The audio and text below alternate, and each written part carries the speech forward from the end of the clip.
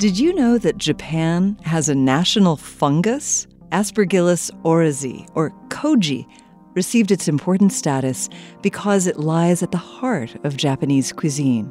The thought of mold in food might seem off-putting, but cultures throughout Asia discovered thousands of years ago that this particular mold can in fact be quite tasty. In Japan, koji is primarily used in starting the fermentation process necessary for such ubiquitous foods as miso, sake, and soy sauce. Take miso, for example. Rice is inoculated with koji and comes to resemble white, pillowy clouds. Koji then begins secreting enzymes that break down nutrients in the rice, such as starches, proteins, and fats, into their smaller parts, such as glucose and amino acids. The inoculated rice is then added to soybeans, and the broken down elements become food for different bacteria or fungi that aid in fermentation. Meanwhile, the koji enzymes break down the soybeans and compounds that give miso an intense, nuanced sweetness and savory quality.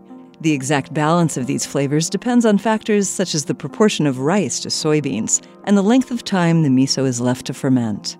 Koji's ability to break down foods has a wide variety of culinary functions beyond just fermentation. The enzymes that help break down soybeans and rice can also function as a tenderizer for meats and vegetables. Cover some salmon with a bit of rice koji for a day or two in the fridge, cook it, and you have a super tender dish that tastes like it came from a high-end restaurant. If ever there were a mold worthy of being celebrated, it's koji. This moment of science comes from Indiana University with production support from the Office of the Provost. I'm Yael Cassander.